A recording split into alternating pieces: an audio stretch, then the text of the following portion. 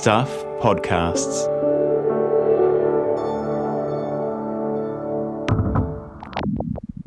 Just a heads up, this episode has a little bit of swearing in it. This episode of What's Wrong With You is sponsored by Every Human, an online platform selling life-changing adaptive clothing, footwear and lifestyle products. It's the home of the ultimate shopping experience for people with disabilities. Shop the range at everyhuman.com.au.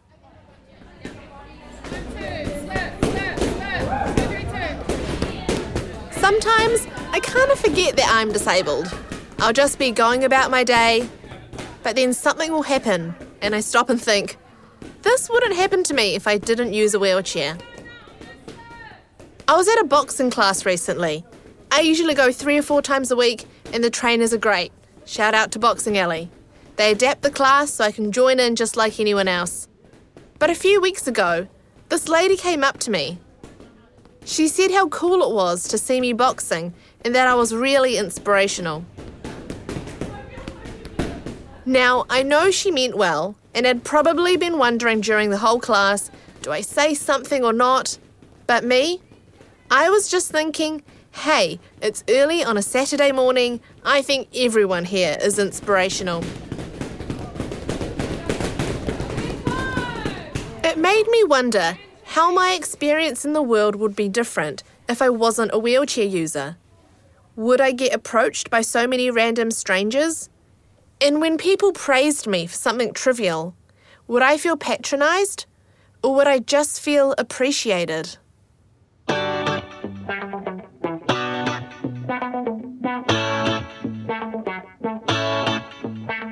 I'm Olivia Shivers. And I'm Rebecca Dubber. And you're listening to What's Wrong With You, Stuff's podcast about disability and what it's like living in a world that's not designed for you. In this show, we cover everything. Childhood and parenting, religion and culture, dating and sex, all from the perspective of disabled people, like us. Plus, we're determined to solve some of the big mysteries of living with disability, like why people get so angsty over mobility car parks. So Becs, I hope you're feeling inspired sitting next to me. After all, I am an inspirational boxer. Oh, Olivia, you know you've always been my role model. Well, thank you. Actually, I have another inspirational story for you, again from the gym. It was just a few days ago. I'd finished a boxing class and I was getting into my car. I'd closed the ramp and the back door with my remote control. I was sitting in the driver's seat, about to drive off, when this couple, they come up to my window and wave. They had these really cheesy smiles on their face and literally gave me a big thumbs up, like, ee. Oh, that's cringe. I know, I just laughed, though they probably didn't realise I was kind of laughing at them rather than with them. I suppose they meant well.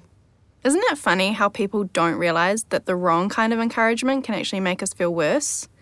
I mean, being pigeonholed all the time actually starts to chip away at your own self-image. The way other people look at you, it really starts to affect the way you look at yourself. Yeah.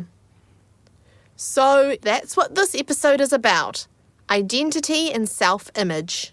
It's a big, complicated subject. Yeah, we're going to look at the labels that get attached to us. We hear about what masculinity means when you're a wheelchair user. We find out what it's like to learn te reo when your voice synthesizer has an Australian accent. And we debate just how much money you should be spending on shoes when you can't even walk. So much interesting material. Actually, we found this topic so interesting that we interviewed 4 guests instead of our usual 1 or 2. Editing it down to a sensible length is gonna be a nightmare, so let's just get on with it. Geneva Hakaraia-Tino is a disability advocate and communications consultant. She often needs to explain herself to people who've jumped to some wrong conclusions. For this interview, we sent Geneva some of the questions in advance to give her time to prepare. Have a listen and you'll see why. My name is Geneva Hakaraia-Tino. Mai iwi ana puhi into apari. I am 28 and I have lived in West Auckland all my life. It's interesting listening to it pronounce Te Reo words. Still hasn't quite gotten there yet, but we'll talk about that. We'll ask you about that a bit later. So I think I've told you the name of our podcast, so we'll ask you that interesting question. What's wrong with you? At birth, I was diagnosed with rheumatoid cerebral palsy, which affected my limb movements and my ability to verbally articulate words. I am able to vocalize, but I cannot form words that are easily enough to be understood. So I use a communication device to communicate. This method of communication has been so beneficial in my life in terms of providing me a voice in society. Ironically, it has helped me attain a communications degree, and now I am pursuing a master's in education. I use a tablet that has a specialized software installed on it. This system uses a symbol-based keyboard, making it easier for me to communicate efficiently. To be honest, I unconsciously chose this voice. When I was given my first device 15 years ago, over the years, it has just become part of my identity. So you're clicking a fast forward button to do that? Ah, cool. That's pretty cool. Does it have rewind? I wish I could rewind what I say sometimes. I take that back. Can you tell us about some of the misconceptions about being nonverbal? Many people make an assumption that because I am nonverbal, I must be mentally disabled. There has been numerous situations where people have spoken to me as if I am a child, and as a 28-year-old woman, it is incredibly frustrating and belittling. I think it is quite funny, some of the interactions you have with people, and I'll have a conversation with someone and they'll be so surprised that I can drive or something like that, and it's like, wow, have you met anyone in a wheelchair before? So how do you learn Te Reo and while being nonverbal?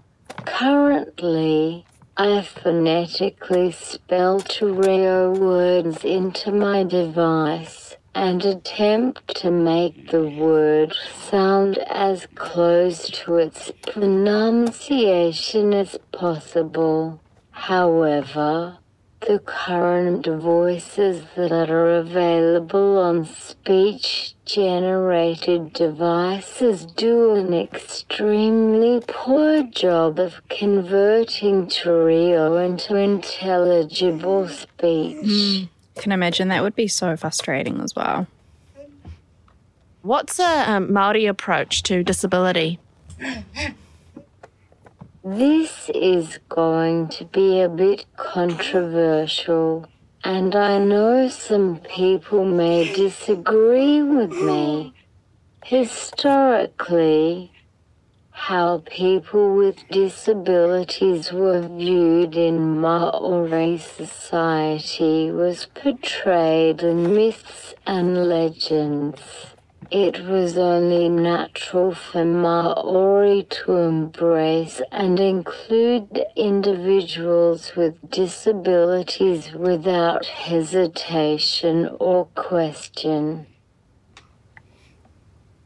It is said that since the arrival of Europeans, The holistical thinking of Maori was challenged as the westernized approach of disability was based on individualistic ideologies.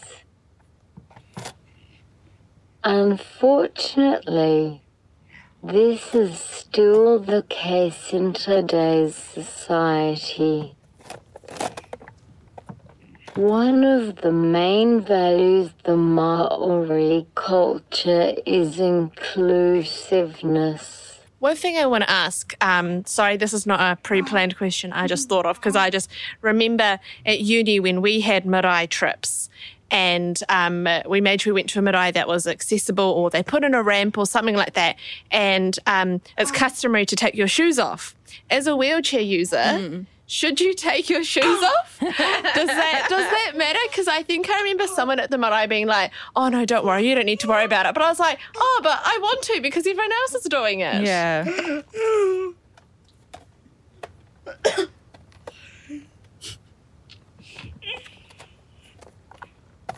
That's an interesting question. I think it's up to the individuals themselves, but I always take off my shoes out of respect. Can I ask, how long did it take you to type the answers out?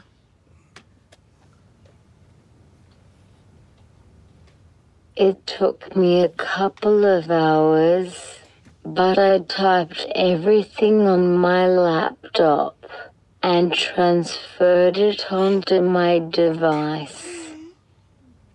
That's pretty cool. If I was to type everything directly on my device, it would probably take me all day. It's a very long podcast episode.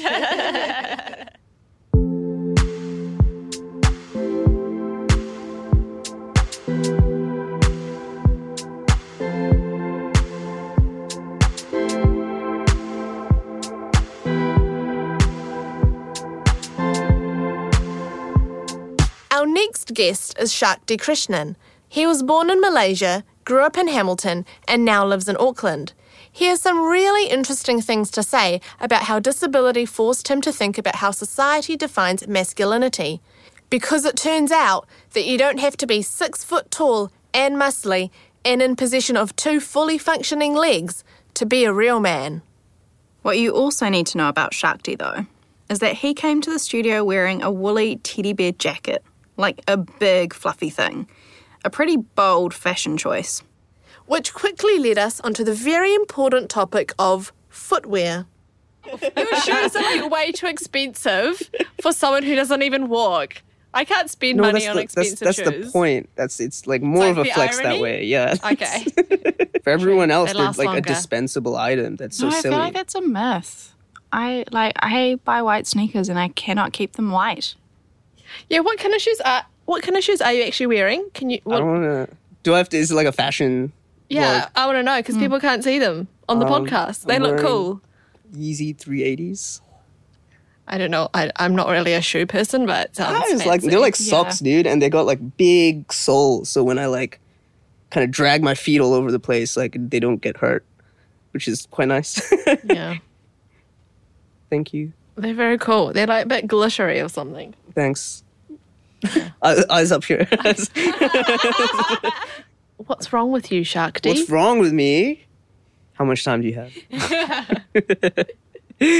I've got a list. What's wrong with me? So I have spina bifida. I was born with it. I use a wheelchair to get around. How has your disability shaped your identity? It's hard to identify something like that because every single experience is like kind of affected by your disability. You know, even like from driving here, I got to plan my time out a little better so I don't screw up and, you know, like leave my wheelchair somewhere silly or something like that. You only rarely notice it when you compare it to other people or other able-bodied people with different abilities. You're right. It's when you start talking to people who are able-bodied and they're like, oh, that's not normal, or that's not how we do things. And Yeah, totally. You have to conform socially. I think, a lot. That affects your identity, I think. I think because I struggled with it when I was younger, when I was in my like more formative years. But yeah, it takes a lot of like growth and understanding to like get to a place where I think you are okay identifying that way and then showing that to everyone else. For me, I mean, it's something I don't like to admit, but I think I probably still have a little bit of insecurity, the fact that I use a wheelchair, because I'm super self-aware of stereotypes associated with disability. And being a wheelchair user and the stories we see about them, that's probably one of the reasons maybe I'm a bit of a overachiever and a bit of a perfectionist because I am so aware, so I try to compensate for what people assume is my lack in a way. I guess, like, for me, like, as a young woman, I've never felt like being in a wheelchair is super feminine because you've got, like, all this metal around you and, you know, I traditionally women are meant to be, like, graceful and elegant, and I feel like a wheelchair is the furthest away from that. I guess when it comes to, like, you, Shakti, and masculinity, like, what are your thoughts around that? I think it can be really hard to be, like, a masculine person, like disabled person in like an ableist society. I think traditionally, and I'm not saying this is the right way for it to be, but men are seen as like dominant, women are seen as submissive.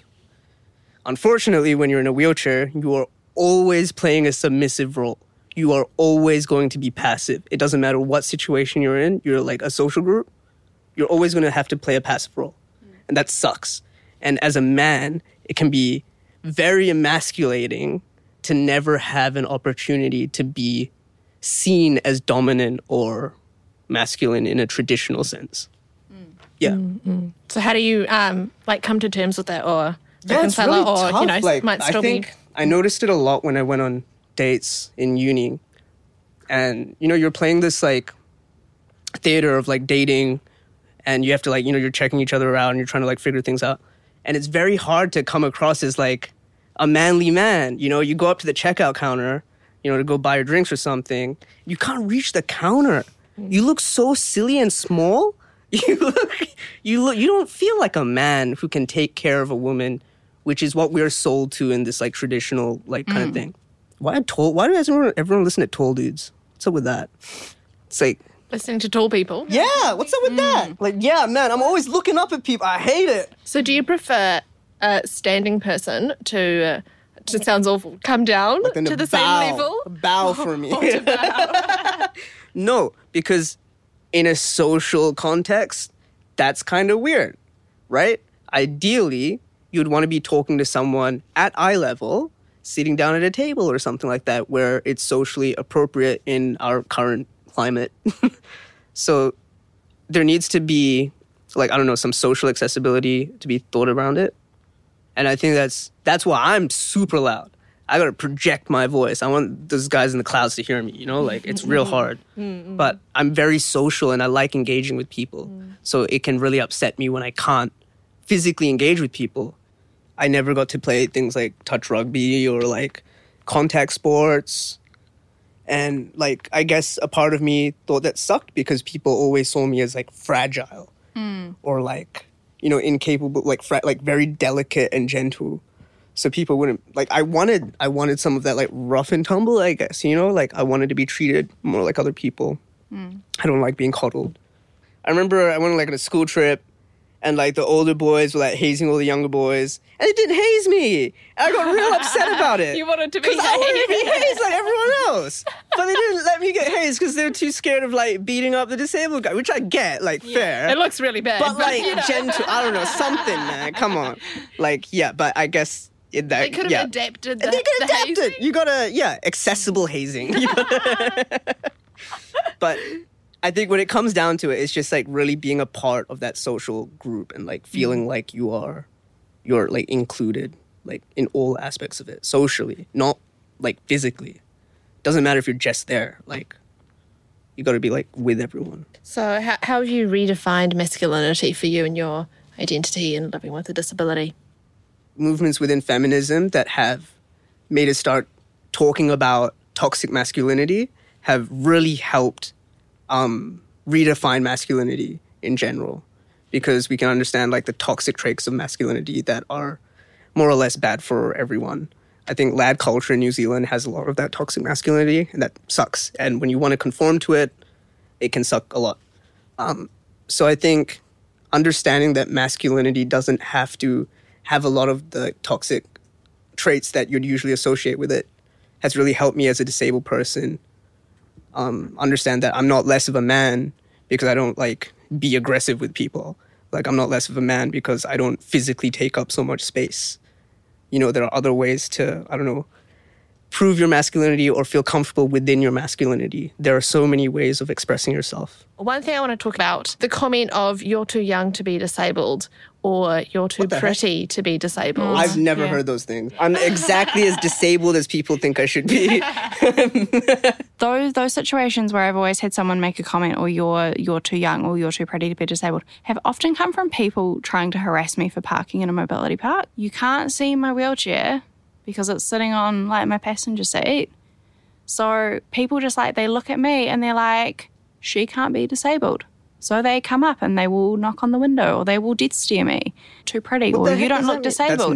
That's wild. That's never happened. So how do we look more disabled? Well, like, I think I'm very confident when I'm parking in a disabled place. I mean, this has happened to me.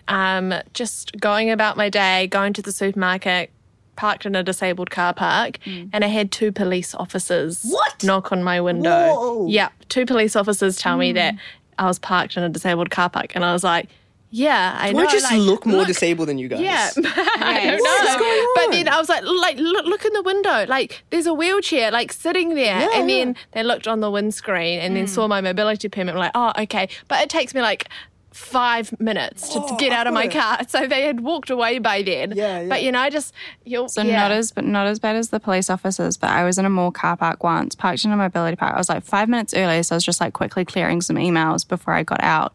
Had my permit up and everything, and this parking warden comes over and knocks on my window. So I like open my door and I'm like, can I help you? And he's like, this is a mobility park. And I'm like, yeah, I know. And I pointed to my sticker and he goes, but this park is for disabled people. And I'm like, yeah, I am disabled. And he's like, are you?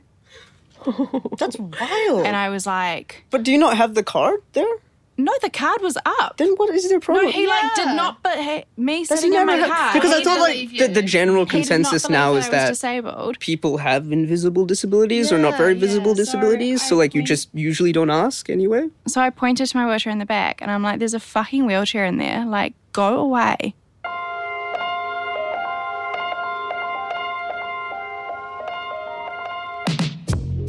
I have a good story. I remember I was driving back from my mate's house once, and it was kind of late at night, and I was by myself. I was driving back. I was unrestricted still, so probably naughty. But I remember some guy was like behind me, and I was like turning left at an intersection or something like that, and he kind of just got like real like weird at me, and I remember like looking back, and he was like super weird. Like I turned tailgating you. Yeah, tailgating me, and like I think like it's like a weird intersection, and then like I had to wait till I turned and stuff, and he just wasn't happy with me waiting. So he freaking swerved in the middle of the road, like blocking my car. And it was the first time as a man that I was in fear for my life, because I was like, oh shit, I don't have a friend next to me. If this dude wants to run, I'm fucked. Like I'm fully fucked. So he gets out of the car, like he walks up to me. He's like a very intimidating, large-looking guy, and I'm like, oh, I'm dying tonight. And I don't know why I rolled my window down. That was so stupid, right? And he was just like, what the fuck did you do? Why did you like, and he's just going at me. He looked like he was like, pretty like methed up or something. And I remember I was just looking at it with my hands in the window, and I was like, oh my God. And I was just like, my wheelchair was in the passenger seat, and I was just waiting for him to see the wheelchair. Essentially, give you some sympathy. And to understand that I'm not an able-bodied guy who can get up and have a fight with you right now, right? And he does. He looks at the wheelchair, he says, fuck you, and walks off. And I was like, oh my God. Because he used wheelchair. Because of my wheelchair. I was bless the Lord. Thank you, my Lord. But it was really scary as like a guy, I guess, because he doesn't know that I'm disabled at that moment, and he was gonna fight me. He had his hands, like he was coming up to my window. He had his hand on the handle. I was like, far out. Terrifying, man. Everyone has days when they struggle to fully embrace their body. It's totally normal to feel just a little bit out of place sometimes. Style is something that has always helped me gain back my confidence. But sometimes, the jeans that make you feel great, or the smoky eye look that makes you feel fierce, are tricky to pull off. Brushes are sometimes hard to grip, and buttons on denim jeans can be like a fight to the last woman standing, or sitting in my case. This is where every human comes in and saves the day. By giving you access to accessible lifestyle products and making sure that outfits that give you confidence are also functional for your needs. Everyone deserves to get dressed and live life with dignity, and it shouldn't feel like a hassle to get ready. Nobody should feel bad about asking for help when they need it, but there are also times when you want to get dressed or do a task yourself. Every human helps you grasp a hold of your independence, whatever that looks like for you, with their range of accessible garments, footwear, and lifestyle products. If you give someone the right pair of shoes, they can conquer the world. In a disabled person's case, when we are equipped with clothing, shoes, gadgets, and lifestyle products designed for our success, disabled people are able to conquer the daily barriers of navigating a world not designed for us. With every human, you can do life and style in a way that works for your needs.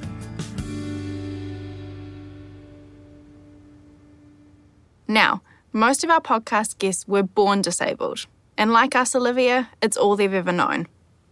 But it's not like that for our next guest. Chelsea Pita is 21 and she's studying business. She was born and raised in Rotorua, and her whakapapa links back to Ngāti Tū Wharetoa and Ngāti Rangatihi. 3 years ago, she had an accident. She's now paralysed from the waist down. So walking is something that she was still doing really quite recently. That sudden shift from non-disabled person to disabled person forced Chelsea to reassess who she was, and even what words to use to describe herself. But I started off by asking her a question that, to be honest, I've been putting off asking a non-disabled person, because sometimes it's hard to be confronted with the reality of what you're supposedly missing out on as a disabled person. Is walking that great? Oh, yeah. If you could go back, what would you do? Honestly, I would go back. I would take the lessons I've learned, but I would go back just because I miss the feeling of grass and sand, and I miss taking my nieces on walks to the park and things like that. But in a way, I still get to do all those things. It's just different. You know, my wheelchair's now my new set of legs, so I'm not really missing out on anything.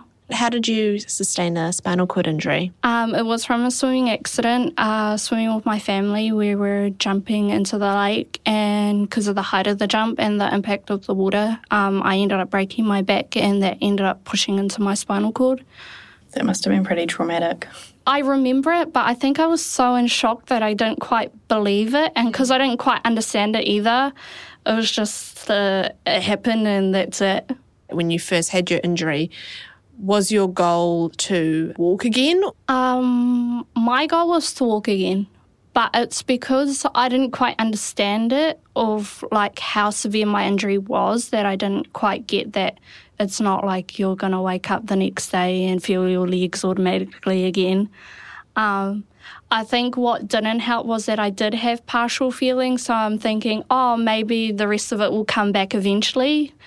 But yeah, my goal was to walk again. Such like a big thing to process at such a young age. Especially at 18 when you're in that transition age of like your whole life is about to take on a new journey. It was really difficult to wrap my head in like this is my new change and this is the new journey that I'm about to go on. So my mum was a caregiver for a trust. I think I was around 4 and she would like take me to work with her. So for me, when I had my disability, didn't feel any different. Like, obviously, I was the one experiencing it, but because I was surrounded by the disability community at a young age, kind of felt normal to me, seeing people with different disabilities and people without disabilities. I find your perspective on it really refreshing, because I think so often, you know, the patronising comments that you get in public is like, you know, I'd rather die than, you know, have to use a wheelchair, or, you know, I would be so depressed if, you know, I had your life, sort of thing. And to hear, you know, you say that, you know, that's just part of who I am. Like, I roll now, I don't walk. I mean, don't get me wrong, I did go through that phase of being, like, anxious and sad and, like, I guess grieving my old life. But at the end of it, like, it is what it is. Like, I can't change it. So you may as well just accept it and move on and, you know, just go with it.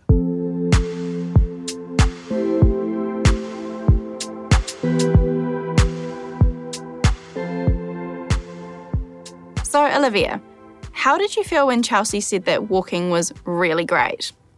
It did shake me a bit, because I genuinely do believe I'm living my best life as a wheelchair user, and it kind of disrupted that. And to be honest, I think I told you afterwards, it did put me in a bit of a weird mood after that interview, but I'm really glad she felt like she could be honest with us. Yeah, I know what you mean, but I felt like I could relate to her. My swimming career ended early because of an overuse injury.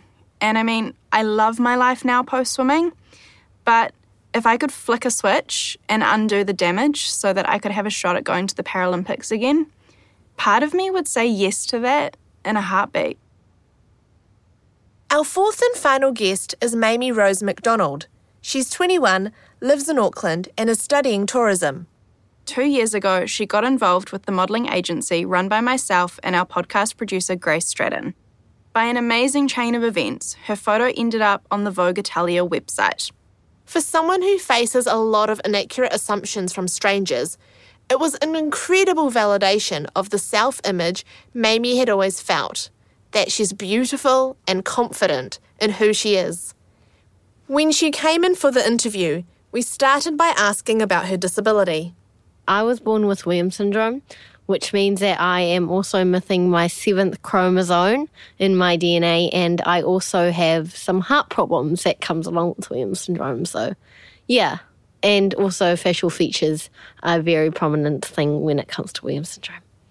Do you mind describing what those facial features are? We have a lot of teeth. Our cheekbones are very sharp. I guess, like, when you look at me, you can't go, oh, she has a disability, because my disability isn't physical. It's more learning-wise.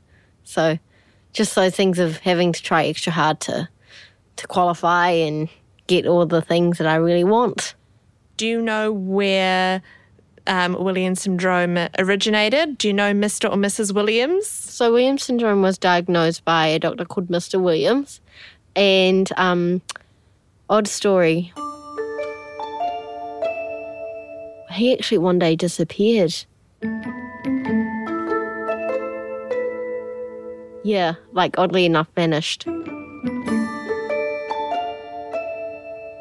Think of it as a disability that wasn't supposed to be discovered. So he went missing, like, after he published Williams syndrome? Yeah, like literally. So, like, so someone out there did not want him to literally be like, there's this disability, da-da-da. Like, he literally, his bag was left at a airport. I'm sorry if you're still alive now. I'm sorry for exposing your secret. It was like, what if pixies are real then? Yeah. Because I look like a pixie. Mr. Williams, I hope you're okay. So we'll get back to Mamie's interview in a second, but after what she'd told us, I felt I should find out a bit more about this Mr. Williams. And it turns out he's a New Zealander. Mr. Williams' full name is John Cyprian Phipps Williams, and he was born in 1922. While working at Auckland Hospital and Green Lane Hospital, he started taking notes on patients who had those same features Mamie talked about, such as the pixie-like face, heart problems and learning difficulties. He published a paper about it in 1961. His disappearance still remains a bit of a mystery, but according to volume 41 of the Paediatric Radiology Journal, while in London he met up with another well-known Kiwi, the poet and author Janet Frame, and they began a relationship. He proposed, but then she ran away, not wanting to get married. After that, little is known about Mr. Williams' whereabouts. Interpol actually tried and then failed to find him, and in 1988 he was declared a missing person presumed to be dead by the High Court of New Zealand. So yeah, we may never know what happened to Mr. Williams, but hey, at least he got some important work done before disappearing. My dad is Māori, and he grew up in Blenheim, and we have a place called the Raraopā, which is this beautiful lake, and we have a marae there, and sometimes we go down there and we go to tangis and things, and my journey was Māoridom. My grandfather didn't speak Māori, so my dad didn't speak Māori, and so I grew up not speaking Māori till later in life. But, I felt like a sense of, identity loss, I was like, okay, so what cultures am I? So cool to find out about my culture, and I am a member of the B in the LGBTQ.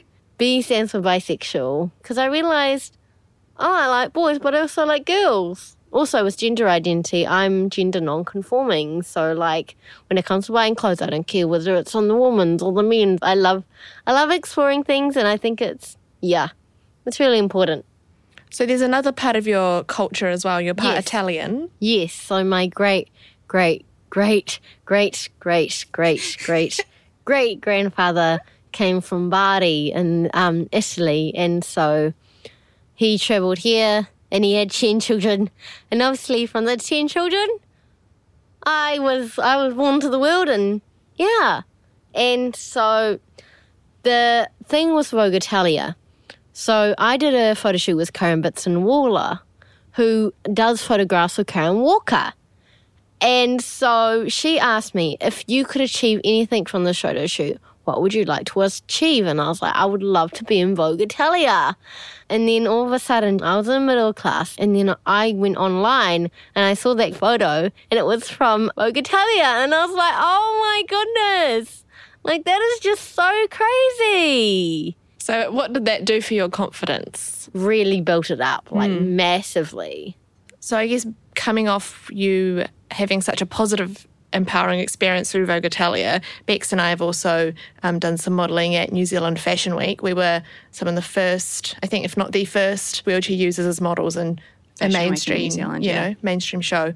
And I think for me, I kind of had this epiphany moment actually after Fashion Week, because the whole day is very busy. You're getting straight there, do hair and makeup, you're changing outfits, and it's quite overwhelming.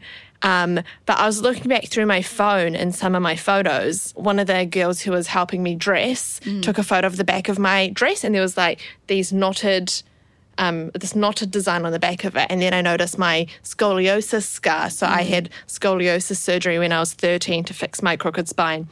And I used to be so self-conscious of that scar. At this Fashion Week show, I almost forgot about this scar, but it was fully on show, at Fashion Week, and thinking how, wow, all these aspects of me, my scar, my wheelchair, were actually fully embraced and seen as a point of difference, as something that was desired, where you don't usually normally see that in mainstream shows. So that was such an empowering experience for me. I think for me, the scary, empowering moment for me for Fashion Week was I was involved in a runway show.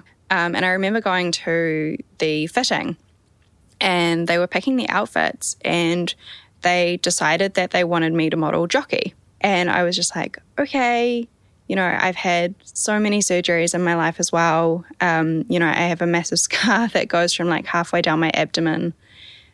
And, it's not something that you would expect to see on someone modelling underwear on the runway. But the photos pop up every now and again on social media, and they get shared. And I'm so proud of those images, and I'm so proud that, they gave me that opportunity and it was embraced by everyone to see a different body modelling underwear on the runway.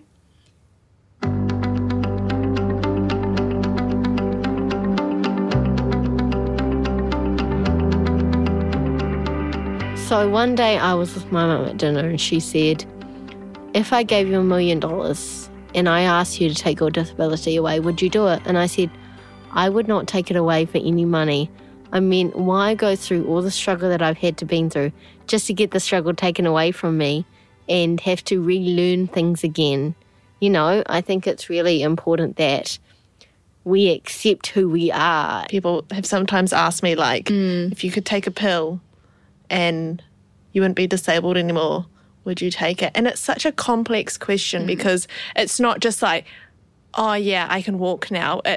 It's like all the experiences that I've had in my life that have brought me to where I am today. Like, I wouldn't know anyone in this room if it wasn't for my disability. And I don't think I could bear the thought of not knowing you guys if that meant that I could walk. And I don't think for me, it's not worth that payoff. Just because if I could walk, life would be a bit easier. I could reach stuff on the top shelf at the supermarket, but I don't think it would make my life richer. I think that one comes from the misconception that, like, disability is, you know, this burden and it's something to be pitied. And, you know, I guess there are definitely struggles with having a disability when it comes to things like medical appointments and living in a world that's not made for you. But I think everyone has struggles in their life, and it's just, I guess, how you choose to look at your struggles.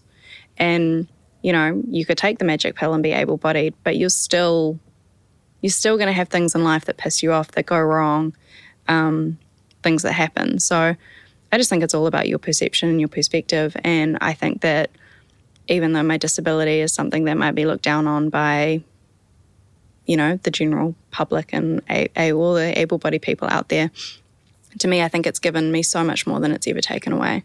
I know my worth and I see myself as a wonderful, amazing human being.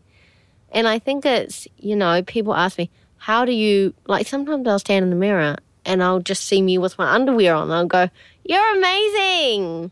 You know, like, it's like some people actually just need to get in front of a mirror and go, you're amazing in your underwear. I know that sounds odd, but, like, I think that when you start to feel a lot of confidence with yourself and accepting your body type and everything about you, yeah, it just comes, again, it comes back to acceptance.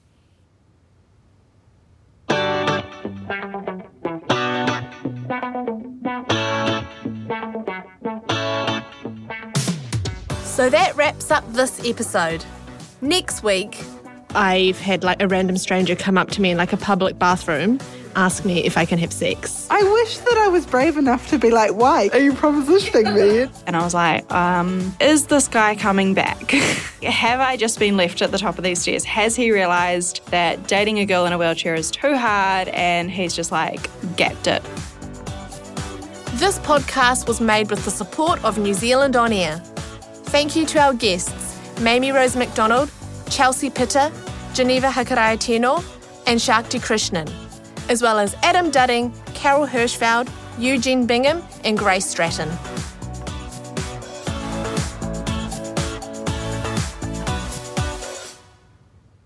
This episode was sponsored by Every Human, an online platform selling life-changing adaptive clothing, footwear, and lifestyle products. It's the home of the ultimate shopping experience for people with disabilities. Shop the range at everyhuman.com.au.